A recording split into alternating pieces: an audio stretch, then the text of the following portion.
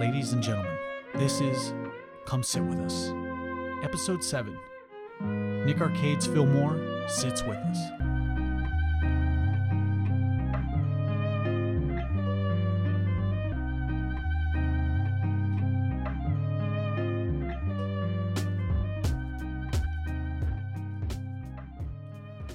Ladies and gentlemen, grab a seat. I want you to come sit with us because alongside this table, we have a very special host. But before we get to that, I'm Mark Flores. And I'm Isaiah Martinez. Isaiah, you do know we've been trying to build up this episode for a week, since we only have about a week's time, but you do know how pumped up I am for this. I imagine you are as well. Oh yeah. We have a legend sitting with us. Nick Arcade's Phil Moore, Nickelodeon alumni. Yeah, honestly, this is a very cool moment for us because this is so nostalgic at its highest level, because we have this opportunity to interview, the game show host of our childhood, and one of the best ones to do it. And he was part of the magic of Nickelodeon Studios in Orlando, Florida. It was on the cusp of cable television TV. So this is a really cool moment for us, man. The story of how this all started, too, by the way, is that I was seeing how you were getting all these interviews done, and I saw that you were getting comfortable doing these interviews, and so I decided, hey, look, let's find someone else to come sit with us on our show. And so I just shot for the stars on this one, and I got in contact with Phil Moore. And so I messaged Phil first, and I call you after, and I'm like, hey, look, we may have something in the works. I just want to save it. If it doesn't fall through, then just forget I said anything. Yeah. And we'll just go from there. Right. Yeah. It was pretty cool that you called me up. You said that you might have this guy that's pretty well known. He might do an interview with us, and I'm pretty stoked. I'm like, really? Wow, that's cool. Like, that's a cool opportunity. I didn't even know who it was, but it's still a cool opportunity. And then you call me back 15 minutes later, and you're like, yo, he's in. And I was like, who? And it's like, Phil Moore. I'm like, wow. I don't know how the universe works, Isaiah. I don't want to sound too cliche on this, but the story starts off with me talking with Andre, and I was just watching episodes of Nick Arcade with him at my house, and I was like, man, I really want to meet this guy. Yeah. The guy's personality is top notch. His charisma's through the roof, and he's able to keep he has a certain magnetism around him to keep the audience and whoever's around him focused on him. Mm-hmm. And that is really something that I really want to be a part of, because it helps attribute to what we do here on Come Sit With Us. Yeah, now this is going to be probably one of our classic episodes here. So everybody who's listening, realize this guy had no experience being a host, and he comes on to Nickelodeon and just kills it. He slays it. And this is why he's well known, and this is why he's here on Come Sit With Us. And I'm looking at what we have here, and it looks like we have Phil on now. So, ladies and gentlemen, with us via satellite, he's a comedian, producer, Emmy Award-winning host, and actor, Phil Moore, everyone. Hey, what's going on, guys? Mark, Isaiah, how you doing, guys? We're doing good, Phil, and it's a pleasure to talk to you here on Come Sit With Us. Thank you for joining us. Phil, how are you holding up amidst this quarantine? And let me ask you, how does something like this affect someone with a variety of jobs like you? Well, first of all, I'm holding up great. Thanks for asking. About the only thing that is kind of hard, really, right at the top is just being away from people. My son lives out here. He works with me on the current show I produce. There's a young lady I've been seeing, and she's got kids, and we all are just kind of apart. So that's kind of hard. Fortunately though, last year I got my mom an iPhone, for which she called the devil's tool. My mom is like 82 years old. She's like, I'm fine. I said, Mom, you're not fine. You have a rotary cell phone. What the hell is this? So, she's like, Siri knows everything. It's weirdly bugging me out. Oh my gosh. Now she's like Gandalf. She's like, Siri, call so-and-so. She's FaceTiming up. I'm like, aren't you glad I got you? I just got it for like last August. And she is like using it like crazy now. Even before this whole pandemic and the quarantine. You know, she'd be out with her, you know, with her lady friends after they get done with church. Where you want to go eat? Let's go to this new place I heard. Well, I don't know where it is. She's like, hang on, Siri, where's the so-and-so? Hold that thought. Oh, good. She's like the Tony Stark of the 80-year-old, you know? she's a hit. She's a hit, man. She knows it. But with respect to how it affects the job, I mean, like, first of all, and everybody's healthy, so I'm very, very thankful for that. I have done a few what I call Corona drive-bys. You know, like I have a friend of mine back on the East Coast whose mother lives out here in Los Angeles. They're from California. And so I've checked in on her a few times, and if she needed something, I would go shopping for her. For some reason, my neighborhood seems to have great access to toilet paper where everybody else I know doesn't. So I'll drive by, roll down the window, throw a 12-pack out to the person, and then zoom out, you know. I think everything would be good as long as you yell at incoming before. Dude, it's like a whole new meaning to the word TPing, you know? It's a hot commodity these days, Phil. Yeah, exactly, man. You know, the big thing was last Wednesday, I found a buddy of mine was like, he's in super paranoid mode. He's home working. He hasn't left the house, and the other day we were talking, he's like, yo, man, I ain't got no Lysol. I'm like, well, let me find out. There's a store up the street from me. They've been telling me when they get their trucks in. Long story short, delivery truck came in. They had 6 cans. I got one for him, dropped it off. He was like, dude, this is like better than gold, man. This is like better than gold. So I've been trying to do stuff like that, you know, to try to help out the people that, you know, that I know and that I care about that either can't find stuff or, you know, can't get out because, you know, they're maybe being a senior. Oh, that's cool. With respect to work, though, it's interesting because I'm actually working from home, but that actually ends today. Because when I say ends, we have to be put on pause because we were in pre-production. And normally pre-production is like, you know, you're sitting in an office, you're having meetings. That's why I've been on Zoom with them and stuff. You're writing up, you're coming up with ideas, you're pitching, whatever, you're doing all that stuff. But eventually, then you start moving into the studio, you get with the art department, you start building the props and all that kind of stuff. That moment came to a point today. We've done all we can do in pre-production. So for now, I've joined like the rest of the hundreds, thousands of Americans where now I'm home and I'm not working. So you know? Phil, what are you going to do or what do you plan to do while you're at home? Play video games. Hey, Phil, I want to talk a little bit before your start on Nick Arcade. I want you to tell the story of how a moment with the late great Dick Clark gave you that motivation that eventually led you to getting your host spot on Nick Arcade. All right, first of all, y'all get major prop points right here because you've really done your homework well. Yeah, it is amazing how look, if I could put on my serious voice for a second, this is my serious voice. Dick Clark, man, I always tell people when people are like, how come you sign every piece of paper? How come you stop and you take pictures? It's because you never know how simple words from someone who's not even trying to affect your life can affect your life in a positive way or a negative way. Okay, so I was living in Orlando and I was doing stand-up comedy. And at the time, my ex-wife just had our first child. And so I got a newborn at home. And as a stand-up comic, you're on the road all the time. So I wanted to be home because I was a daddy and I wanted to help her out. I wanted to be there with my kid. So fortunately, I was able to get jobs doing audience warm-ups for TV shows that were shooting at the brand new and not open for the public Disney MGM Studios and Universal Studios. Their sound stages were actually working and they were shooting shows before one tourist could buy a ticket to go on any attractions.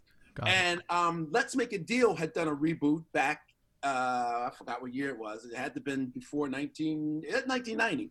And they'd done a reboot of the show. First with a guy named Tom, oh my gosh, I can't remember his name. People will get me for it. And then they brought in Monty Hall, the original Dio Master. And so I was working in that environment, but the show was produced by Dick Clark's company.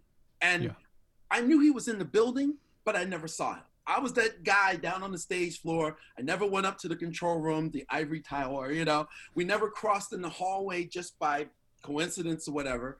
But I knew he was around, but I never had a chance to meet him. Well, there was a day in which they had, you know, a Zonk prize, and we had a real live elephant behind the door. And the stage manager comes over to me. It's the end of the show. It's the last thing. And normally I've done all my bits, all my gags, all my regular routines, all my regular quote unquote improv things. I've done them all. I've got 5 minutes left. We do the big deal. Mwah, go home, goodbye. And at that moment, the stage manager comes over to me and goes, "Yo, Phil, the elephant took a dump on the stage room floor, and it's going to take about 20 minutes for us to clean that shit up, literally." So it's like a scene out of Jurassic Park, huh? Exactly. Yeah. I was the original Jeff Goldblum. I was the original Jeff Goldblum. I was the original Ian Malcolm. And, there you go. So all of a sudden, I had to keep the audience entertained. You know, these are people who, you know, you've got them for a while, you tell them how long, and then they're ready to go, you know? And so I had to keep them there, keep them energetic, keep them pumped up. And I did. I mean, we did some fun little things, and it was a whole new meaning to the word improvisational humor. It was like, it was the predecessor to Whose Line Is It Anyway, you know? And when I got done, you know, the guy comes over to me again. He goes, "Okay, Phil, that's great. We're ready to roll." And I'm like, "Okay, ladies and gentlemen, we're all cleaned up in the back. We're about to get going again." Everybody cheered and everything. And then I humbly turned my microphone off and walked to my little corner off stage where I normally stand. And then all of a sudden, somebody whispers in my ear, "Phil, turn your mic on. We need you to introduce Dick Clark." And I'm like, Dick Clark? He said, "Yeah, he wants to come down and thank the audience for being so patient." And I was like, "How do I get to meet Dick Clark?" And I did just that. So I introduced, "Ladies and gentlemen, blah, blah, blah, blah." I built it up. I mean, I knew his history, da-da-da-da-da. "Ladies and gentlemen, please welcome Mr. Dick Clark." Spotlight comes on. Dick Clark comes walking out. I, you like bow and shake his hand, and I hand him the microphone. And as I start to walk away, he put his hand on my shoulder to prevent me from leaving. And he said, "Wait a minute, before we get going, folks, first of all, thank you all for being here. Thanks for being so patient. I got to tell you," and this is what he said, "normally when something like this happens, it spells disaster for us in the control room. We have never had so much fun during a disaster than we did while watching this young man entertain all of us while we took care of the problem in the back." Wow. And so he patted me on the shoulder and he goes, "Way to go, ladies and gentlemen. Give it up for our warm guy, Mr. Phil Moore." And my life changed. Nice. You know, and then he went on, he talked to the audience, and he did his, you know, wonderful way of being, you know, charismatic and smoozing with the crowd, and they loved it. I mean, they could have, anybody who was upset for the delay, it was all washed away once Dick Clark came out and personally started talking to him. Yeah. And I got to tell you, seriously, that night when I went home, I got home, I picked up the phone, and I called my agent, and I said, "Melanie?" She goes, "Yes." I told her the whole story, and then she was all excited, and she goes, "Wow, that's terrific." I said, "So listen, I want my own show." And she goes, "Oh, well, let me just call up the TV show, Fairy. What do you what do you mean you want your own show?" And see, I was really happy being a stand-up. I loved it. It was the thing I wanted to do. I thought maybe after I did this for a while, maybe I'd follow the normal route of most stand-ups and maybe get a sitcom down the road. I don't know. I just wanted to have like an HBO special, you know, maybe I'd already done a thing on Showtime, but I was part of a big group of people, you know. I wanted to be like, "Yeah, hey, ladies and gentlemen, please welcome 1 hour with Phil Moore." Yeah. That's what I was aspiring to be. But after this, because my mindset was this guy is great. And if I impress greatness, then maybe I'm aiming too low. That's kind of like where I went with that. That was my thought process. So when I went home, so I called my agent. And so I was telling her, I said, "Look, I know I always tell you, like, I don't really want to do TV. I've done a couple of like local commercials. I've done one national commercial, but I was really happy with microphone, brick wall, smelly, smoky room full of drums. I love that.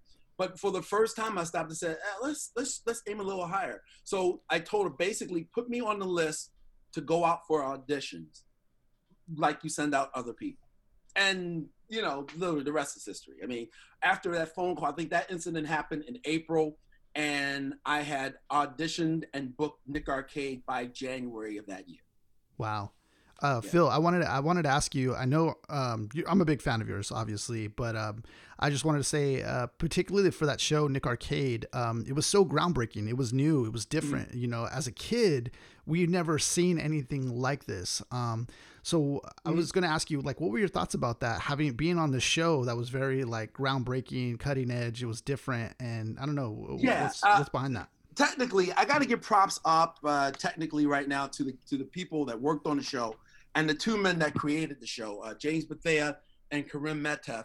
But then there's a whole lot of other people, you know, Sam Rather and Scott Fishman and just a whole bunch of people who work behind the scenes to make that thing happen. We take a lot of stuff for granted right now, and like guys like you get this, but a lot of people that are younger than us don't get the fact that the thing that they're used to now, this thing that we do called Zoom, none of this existed back then.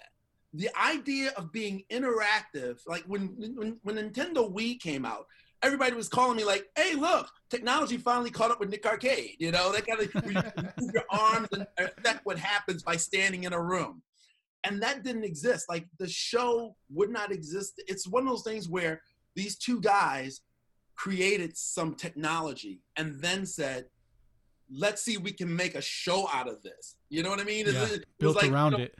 Right, which came first, the horse or the cart? You know, these guys came up with a technology. They realized they could do a thing and went, what can we do with this? And but when I was there, man, oh gosh, I didn't know what the heck I was doing, man.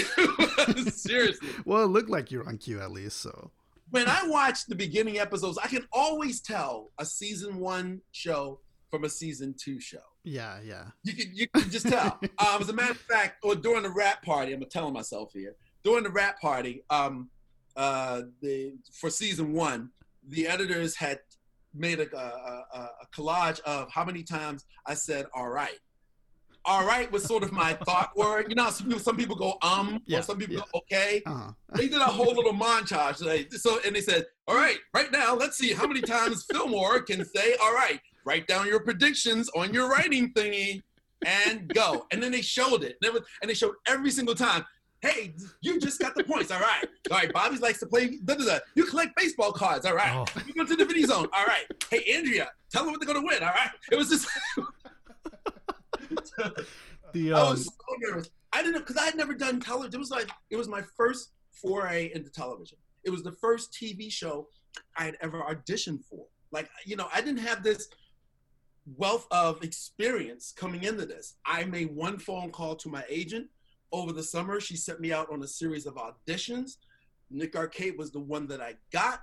And I went from standing there in front of elephant dung to hosting a television show. And I could not give two craps, pun intended, about how the dang show worked. I could not care. I had a hard time. Look, and if I could go back, you know how George Lucas keeps tinkering with Star Wars, adding and changing. Yeah.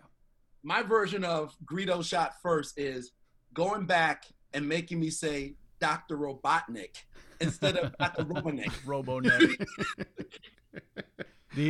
Phil, one quality that I saw that you had was the ability to keep the kids engaged and being able to still make them feel joyous and happy despite them getting answers wrong or them feeling flustered during either the video challenges or just the various questions you would ask round by round. Well, I'm glad that you picked that up. It's one of those things where I feel like at times I was in the right place, definitely at the right time. And that particular show was made for me. 25 years later, I got together in New York City with the creators of the show. We'd seen each other off and on, but this was like a big event that was happening. So they brought back a lot of, old Nick people from the 90s. And so here we are now. They've gone on to do other things. One is working over at Paramount Pictures as a big major executive. The other guy is creating software, and I'm now a producer. And we're all sitting around just, having like, some deli in New York. And I stopped and I said, I've been on the other side of like casting people. And I've always wondered, I've never asked you guys this, was I really that much better than the other people that auditioned for the show? Especially on what I call the screen test day. It got down to being just two people. And you could go online and people have mistakenly called this the original pilot for Nick Arcade. And I'm like, no, when they were testing out the format, one of the guys who's now an executive over at Paramount, a guy named Neil Sherm, he was a producer at the time in Nickelodeon, and they wanted to test out the technical aspects of the show. So they actually used the set of Get the Picture, the first show that was hosted by Mike O'Malley. And they had him online just kind of, well, they didn't have him online. They just shot him and somebody got hold of the footage and put it up. But when it came down to the screen test day, we'd already gone through the auditions. They had narrowed it down to 2 people, and they brought in real kids, and they were paying them to be the contestants. So I asked the guys, I said, was I really that better than the other person that came in? They went, nope. I'm like, no. Like, well, thanks. Can you not take the chair out from under me? Can you stroke my ego just a little bit? You know, can you buy me dinner? You know. But I was like, so why did you guys pick me? And this is what they told me. This is not me talking. This is what they told me. They said, both of you guys were really good. I mean, that's why I got down to you too. I mean, I went through the original audition and 6 callbacks. That's 7 times going in, trying to read for this thing. Finally, they bring us in on the sound stage, and there's lights, there's cameras. They're shooting it like an episode with real kids. They said, the thing that made us choose you was this. When the other guy would get to a place where we had to stop down for a second, either to change batteries or a lighting thing happened, or just to reset to do another take of something, the other person would stand behind the podium and very diligently and very meticulously do their job as all good hosts should do and go over the copy, because he wants to make sure he's got everything right for this audition, because this is a life-changing job. However, they said every time we stopped down for any reason with you, you would put down your papers and you would go and talk to the kids. Wow. I'm like, are you serious? He said, yeah. He said, so ironically, the thing that got you the job wasn't anything we actually recorded. You know what I mean? I was like, wow. He said, you just seem to be that guy that we realized, okay, he can relate, they'll relate to him, and he kind of cares about what's going on. Because the one thing I was noticing about the kids that were our test kids for the screen test was they were nervous. I mean, they were there at Nickelodeon.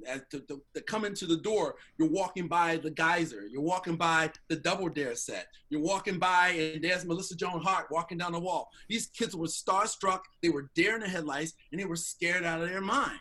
And I thought, instead of it like, how can I be better so I can get the job? It was like, if I can make them feel at ease, they'll be better, so that we both can just have like a conversation in this quote unquote testing that I'm doing.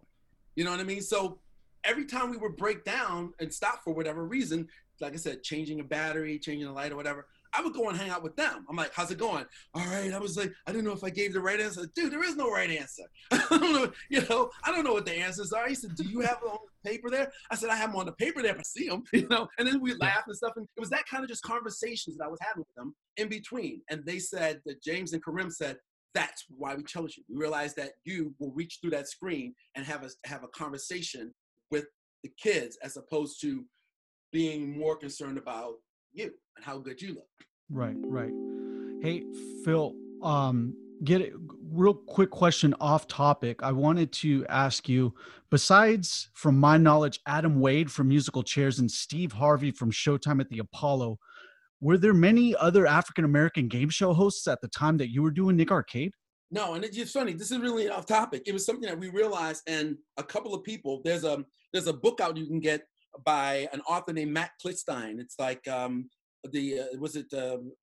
oral history of Nickelodeon. It's called Orange or something like that. The oral history of Nickelodeon. Look it up on Amazon. You can buy the book. He did a comprehensive interview with everybody. And one thing, that story that he got from James and I. James, by the way, is African American. One thing that we realized, we were flown out to Los Angeles because the show was nominated for an ACE Award. And for those of you who aren't familiar, before they used to give a separate award for shows that were on cable. Just like you have your Tonys for Broadway, your Grammys for music, Oscars for movies, and Emmys for television. They used to give what was called an ACE for programs that were on cable. Nowadays, cable or not, you just all get an Emmy. But back then it was separate. So we were nominated for an ACE award, and when we were out here, the marketing person from Nickelodeon got us all in to go to the NAACP Image Awards, which, you know, it's a huge award program. It was just happening it just happened to be going on while we were going to be in Los Angeles, because all of us were living on the East Coast at the time. And then the next thing you know, she gives us a call in our hotel room and go, we really missed something here. And we went, why? She says, y'all should be up on that stage. Wow. I'm like, what do you mean? She goes, well, I just did a, really thorough research. And she goes, right now, Phil is the only African-American host on television in the United States. Damn. And we didn't, we didn't realize that. I mean, we were three guys trying to do a great job, to do something very entertaining, make some money, and do the best we can. We never really looked at it as a point of like, hey, part of this trinity here, two of the guys happen to be black. We never thought about that. But then all of a sudden marketing came and realized they should have parlayed something to get us up there as part of the presenters or something, because we were history at that moment in time. Really? That's crazy. I never realized. I didn't realize that we didn't either. And then all of a sudden, boom. So in this book called Slime, that's the name of the book, Slime, The Oral History of Nickelodeon. In this book, they really talk about that, because it really made an impression on us. And so when we were being interviewed, we brought it up, and it's in the book. But it's amazing. We didn't quite realize where we were sitting historically in time. And yeah, man, you're right. That moment in time, as the marketing person from Nickelodeon out of New York told us, I was the only African-American host on television in the United States at that time. And that time was really the golden ages of cable television. Nickelodeon was on the frontier of embarking on on great programming, cartoons for kids, and then people like you in the nucleus of Mike O'Malley, Kirk Fogg, Mark Summers. How did it feel really being in the golden age of television and Nickelodeon? Well, I walked in. You're right, and it's very cliche, and I don't want to come off as like just being one of those people that just recites the cliches, but it really was a golden time. It was like trying to capture lightning in a bottle. It's never happened since. I can't remember a time when it happened prior.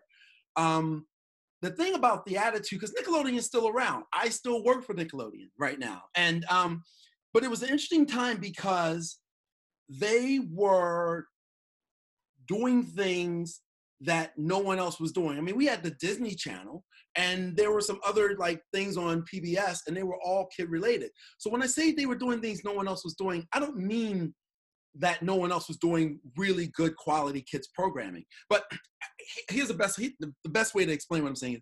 I actually was having lunch out in California while in the 90s with the creator of the Rugrats. And I was asking her how she came up with the idea to design the Rugrats. And she said, well, I wanted them to look like real kids. I really patterned, like Tommy is patterned off of her child, one of her sons.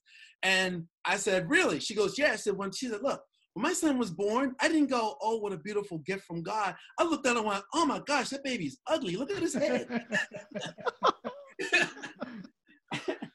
And she said, and every time I looked at anything that was done on the Disney Channel, everything was, the people looked like actors and models and real, chiseled people. If you saw them just at the grocery store, you would go, wow, that kid belongs on TV. Or if it was a person who played a mom or a dad, you would go, wow, hey, are you a performer or something? But when you saw us that were on Nickelodeon, you would think, are you the soccer coach? Are you the gym teacher? Mike O'Malley takes that role with the backwards hat. Exactly. All day. Exactly. Mike O'Malley got to wear the hat backwards. I refused to wear a tie. I came to like the Mark Summers era and he was wearing a tie and I'm like, nah, man, I don't do ties. No, you got a show like Rugrats. You got Pete and Pete. You know what I mean? They just said, look, we want to make shows that are fun. We want it to be entertaining, just like all of these other great programming on television at the time. But we want you to think if you walk out your door, you could possibly see these people for real. But, you know, like I said, you know, in Nickelodeon, it was like, did you ever see the shirts I wear? It's like, it looked like a kaleidoscope threw up on me, you know? I'm not gonna build on that, Phil, but yeah. Oh my gosh. I mean, it's like, who went shopping for me? I'm like, the Stevie Wonder go shopping because these don't go together. These don't go together, guys. You were just a lost Huxtable child. That's all it was. Oh, just call me Theo.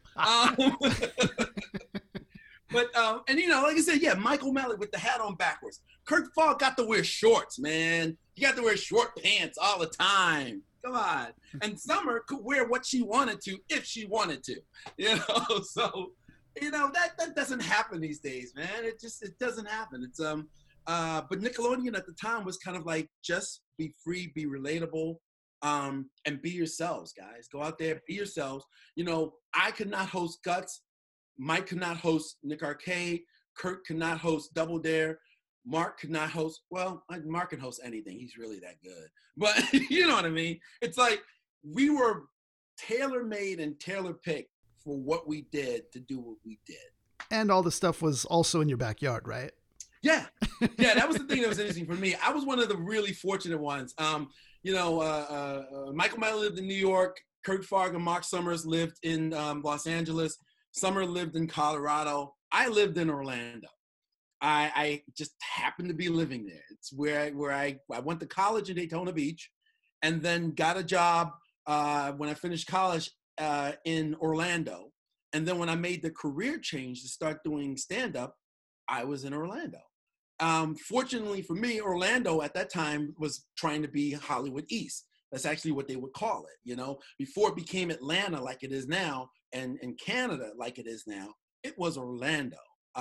They were trying to give New York and LA a run for their television and film dollars. And those two major sound stages that they, studios, I should say, there was multiple sound stages, but those two major studio lots gave them the opportunity. I mean, we, you know, one day I was walking by and the Backstreet Boys were filming Larger Than Life, you know, the music video. Yeah. So like, we sat down and we hung out a little bit, you know? I mean, they were like the set where you see them like in space and stuff. You turn around the next minute and there's WWE pros out there, you know, rehearsing on another sound stage. It was like business was coming down, and it was a great place to be and a great time to be there. And I just happened to be a car drive from work.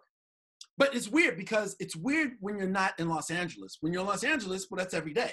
You go home to your place in Burbank or, you know, Glendale or, you know, wherever you happen to live, and you drive to the studio lot to do your show. That's commonplace, but not on the East Coast, especially not in the Southeast. So it was a really great place to be. You know, and also I was a money saver. That's always a good bonus on the back end there. They didn't have to fly me in. They didn't have to rent me a car. They didn't have to put me up in a hotel. They didn't have to pay for my room service. Who's available? Yeah, get Phil on. Get Phil, yeah. How much money do we have? Go wake him up. Go down the exactly. hall, wake him up. How much money we have? That little? All right, get Phil on the phone. Phil, put some pants on and come down to the studio. It did kind of feel though like you were a little bit of everywhere. You know what I mean? Like, well, you know, they you know, the thing that's really cool, and I again giving props to the entire staff and team of people that worked both in the New York offices and to everyone that worked down in Orlando. They like to give you opportunities to do other things as long as you wanted to do it, you know? So, yeah, I mean, I went from, you know, the big thing became, when am I going to get another show? You know, Mike went from Get the Picture to Guts. Mark went from Double Dare to What Would You Do? And I was like, can I get another one? And so in the meantime, in between time, you know, I did the original first episode of All That. Yep. I was on Figure It Out about 25, 30 times. Then there was the Nick Takes Over Your Schools, the Kids' Choice Awards, Big Helps, the Big Helpathons. Those were fun. And then the biggie for me, though, I got to say, I got to say, nothing that I've done yet has actually topped this. But they on the heels of the super successful original Double Dare live tour, they created the Nick Live Tour, in which they teamed Mike and I together as co-hosts of a touring show. We did 42 cities in the United States, and they combined elements of Guts and Nick Arcade with also games from Wild and Crazy Kids and Double Dare. And we did everything from taking kids into the video zone to doing musical pies from Double Dare to the finale having a family climb the aggro crag. Dang. And this is all on a road show where you pack up. The highlight of my, I would say the big cherry on the top of my Nickelodeon Sunday, honestly, was when we played Madison Square Garden. I can actually say I played the Garden, 26,000 people to a sold out show. And then the next day when we were getting ready to leave, the front page of the New York Times entertainment section said, Phil and Mike come to New York. They are rock and roll for kids. I was like, oh my God. I can see it now. Just Andrew Dice Clay, Phil Moore, Mike O'Malley. Move over, Seinfeld. I got slime in my pocket. I'm happy to see you. I wanted to give you some quick fire questions about your fellow colleagues. I'm going to shoot you their names, and you're going to answer it with one quality that you saw with them. Let's start with Mark Summers. Personable. Mike O'Malley. One word, huh? One word? Yeah. Mischievous. And Kirk Fogg. Caring. There we go. This is one of the things I really thought about Kirk Fogg a lot, is just like he was those questions on Legends of the Hidden Temple really challenging. Yeah. So it was just a lot to get to, especially when you had to advance to the second round with all those history questions. Right. Kirk kind of came into it like me. He had never done a television show before. Oh, wow. And so he went from being an actor, he was doing commercials. He wasn't even doing stand-up. He was just doing a lot of commercials and any bit part he could get on a TV show, and then all of a sudden he went through his process, nailed the job, and then he flew him out from Los Angeles to Orlando, and gave him a whole bunch of my questions were like, what battle was lost in Arizona that has the phrase, remember the, that's my questions. Kirk is like, the Incas actually used to forge these and from mines that they dug under the ground. And then all of it, I'm like, dude, I can't even read that card. Man. So yeah, caring would be because he really cared about getting everything correct because it was so intense. Yeah. Mike liked pranking. And Mark Summers, like I said, he was like, he was very personable. He sat down the day before we shot the first episode of Nick Arcade. I was a super nervous guy. I'd done all the rehearsals. He said, dude, man, looks like everything's going great. I was standing in the corner watching your run-throughs, man. They look great. I said, yeah, man, everything looks fine. Everything's going great. Can I close the door for a second in your office? Sure. Yeah, everything's going really good, Mark. I don't know what the hell I'm doing, man. I don't know. And then he sat down, and just because, he could talk to anybody about anything. Yeah. And make you feel good about whatever it was you were talking about when you were done. That's cool. So that's why that was the word I chose for him. And you got anybody else you're going to name? Summer Sanders as well. Oh, adorable. Or maybe, no, adorable. Sweetheart. Yeah, she was, Summer, not was, but is. Just adorable, man. She exudes love. Here's the other thing, too. You never saw any of us do this, but when her contestants would win, just on her own, her first instinct was to hug them. We weren't hugging nobody. I think your toughest job was twisting the kids that were stuck in the arcade. I've seen a bunch of those episodes, and I'm like, man, it's really tough because they're so stuck on that arcade. You're like, ugh, yeah. Scooch over one here. Of the things that I do every now and then out here in Los Angeles, I actually teach hosting, and one thing that you have to do is master the art of guiding people. Because when you're dealing with people who are just regular folks, they don't know, oh, my back is to the camera. Yeah, Or they yeah. don't know I need to face this way. Right. Or they don't know, oh, the sun is going to get a weird, funky glare in the camera. So you've got to be able to maneuver them. Now, again, during my times with Nick Arcade, I was just learning this. So if you see me do it on Nick Arcade, you know, I'm kind of fidget. But then by the time we got to the other show I did, the last show that I did, at the end of my decade with Nickelodeon, the show was called You're On, and we did that in 1999. And it's so funny that it's ironic that the thing that people remember the most is Nick Arcade, and I love it. It's terrific. But I didn't know what the heck I was doing. But You're On, very few people remember that. But doggone it, man, I was like flying on automatic pilot, man. I had so much fun because I wasn't thinking about how to do the job. I'd done it now for 10 years. I'd already done, you know, all of the other things I already named with Nickelodeon, all of it, like I said, Big Help, Take Over Your Schools, live tours and stuff. So by the time we got to being back in the studio with a live studio audience, it was almost like when I was doing audience warm-up, just talking to the people and making them laugh. Oh, and every now and again, I got to talk to the camera too. Nice.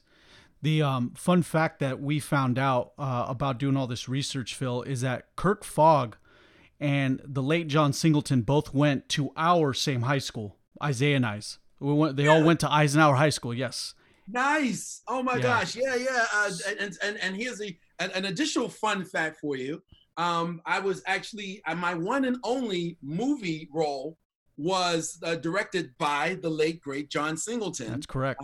I had a co-starring role in the film Rosewood, in which I stood alongside guys like Ving Rhames and Don Cheadle and John Voight and Esther Roll and Michael Rooker. Dude, you got half of the MCU in this movie. It's a powerful film there. Yeah. Huh?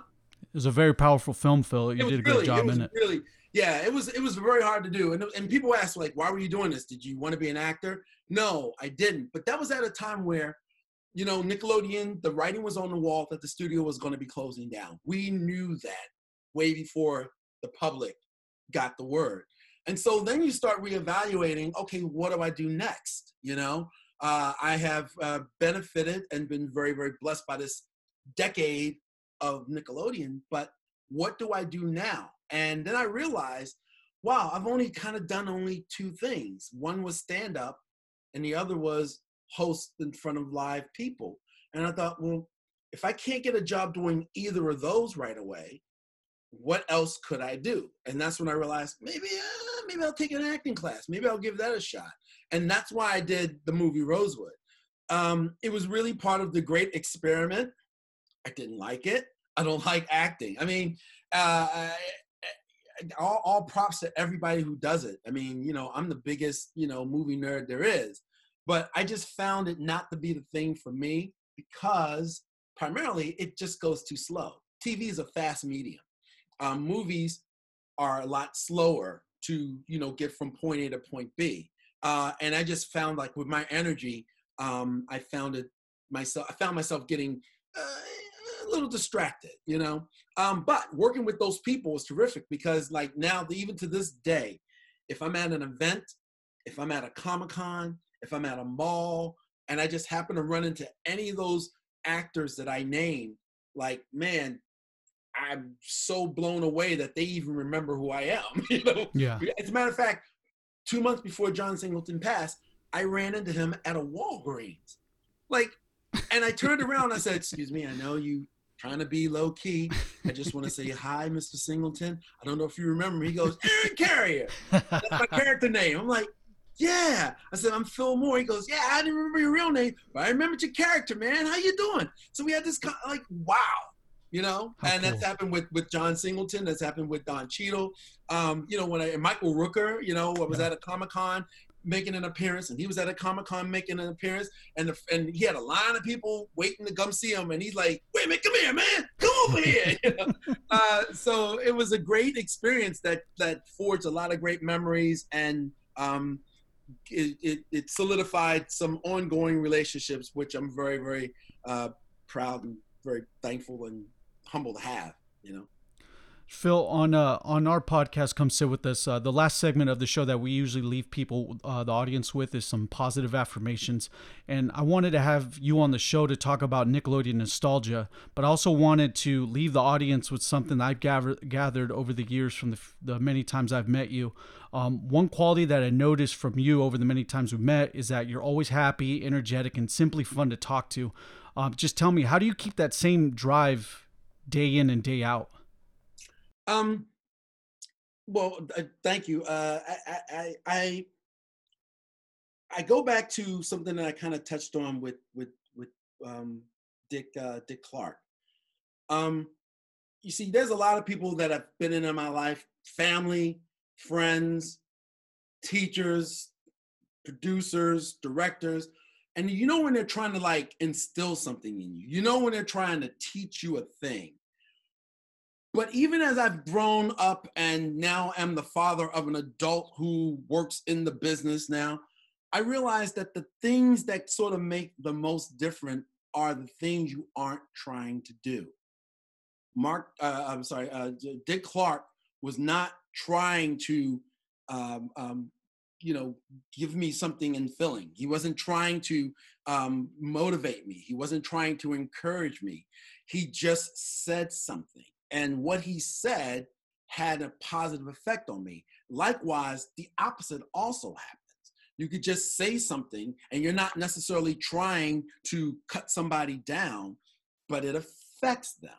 And out of all the classes that I've taught, out of all of the lectures that I've given my kid and my girlfriend's kids, out of all of that stuff, most people walk away having learned something from what I wasn't trying to teach them. That's why it's important to me to be positive and encouraging all the time, because I might not know that you're looking at me, but you are. I don't know whose eyes are on me. I don't know whose ears are hearing what I'm saying, but they're there. And it has an effect on people. I mean, I don't want to simplify this, but I don't know, seriously, if you and I would be having this conversation and the history of me would be what it is if it weren't for the elephant taking a dump and Dick Clark doing something he didn't have to do. You know, so he didn't have to do that. And he wasn't trying to encourage me. He was trying to be gracious to the audience. I was kind of like an afterthought. That's how important it is. When I say the stuff you're not trying to do, he wasn't trying to do that for me. He was trying to be entertaining to this crowd, to keep them pumping and cheering, because we had 5-7 more minutes to film and he needed their energy up and he needed them laughing and cheering and happy. So he made a personal appearance to give them that Red Bull to get them up and pumped. So he wasn't trying to do anything for me. Oh, and yet he changed the course of my life in a positive way. So lastly, what motivates you to keep pursuing your goals? And is there any advice you can give the listeners regarding that? Because you're a man that has a production and hosting resume a mile long. The thing that keeps me going is I'm not done yet, and I can't turn my brain off. That's really it. I mean, I thought I was going to sort of transition out and do something else. And then I got a phone call with somebody who had a show that was being done by Nick Cannon. It was a show that was on Nickelodeon called Drop That Seat. And I kind of scratched my head and went, Nickelodeon again? I'm like, man, because I was in that mindset of like, I don't want to revisit the past. I'm like, I'm a forward thinker. I want to move forward. Right. I want to move forward. But there was a guy who said something to me, man, that was really cool one day. He said, they were talking to him about like getting a promotion and going on to the next thing. And I actually, in my nerd brain, I equated this to Star Trek II, The Wrath of Khan. So stay with me, okay? Because Dr. McCoy said this to Captain Kirk, and this guy said this to him. He said, so people are like, dude, so look, you've been at this job for a while, man. When are you going to get promotion? And he's like, why is everybody asking me to go to the next thing when I found the right thing, And if you remember, Dr. McCoy stopped and said, Jim, becoming an admiral was the worst thing you could have ever done. You want to be hopping galaxies, not flying a console. You you should never become an admiral. Your best destiny was being a captain. And so when I got the call to come in and do some producing on the show with Nick Cannon, and I'd done, like you said, a whole bunch of other things and for a lot of different networks, but man, dude, when I went back home and I was in the midst of now on the other side of the camera, and like I said, I can't turn my brain off. I've got all of these ideas and I had an outlet for them. And then I went from that Nick show to another Nick show. And now we just wrapped on March the 13th, we just wrapped season 3 of Ryan's Mr. B Playdate on Nickelodeon. It's like, oh my gosh, man, I was complaining about like, will it look like I'm backpedaling? This has been the most fun I've had 25 years, you know? So I can't turn my brain off. And the fact that if you've got something to do and you've got an idea and you don't feel like you're done, or the reverse, if you feel like, man, I'm done with this, maybe it's because you need to go back to the right thing and not necessarily just the next thing. That's well said. Yeah. Phil, it was an honor to have you on the show, and I truly mean it when I say that you're someone that keeps me and Isaiah motivated to keep pursuing our aspirations. Is there anything you'd like to promote before we conclude on Come Sit With Us? Yeah, just one last thing. I said I was working from home. As I said already, we wrapped Ryan's Mystery Playdate.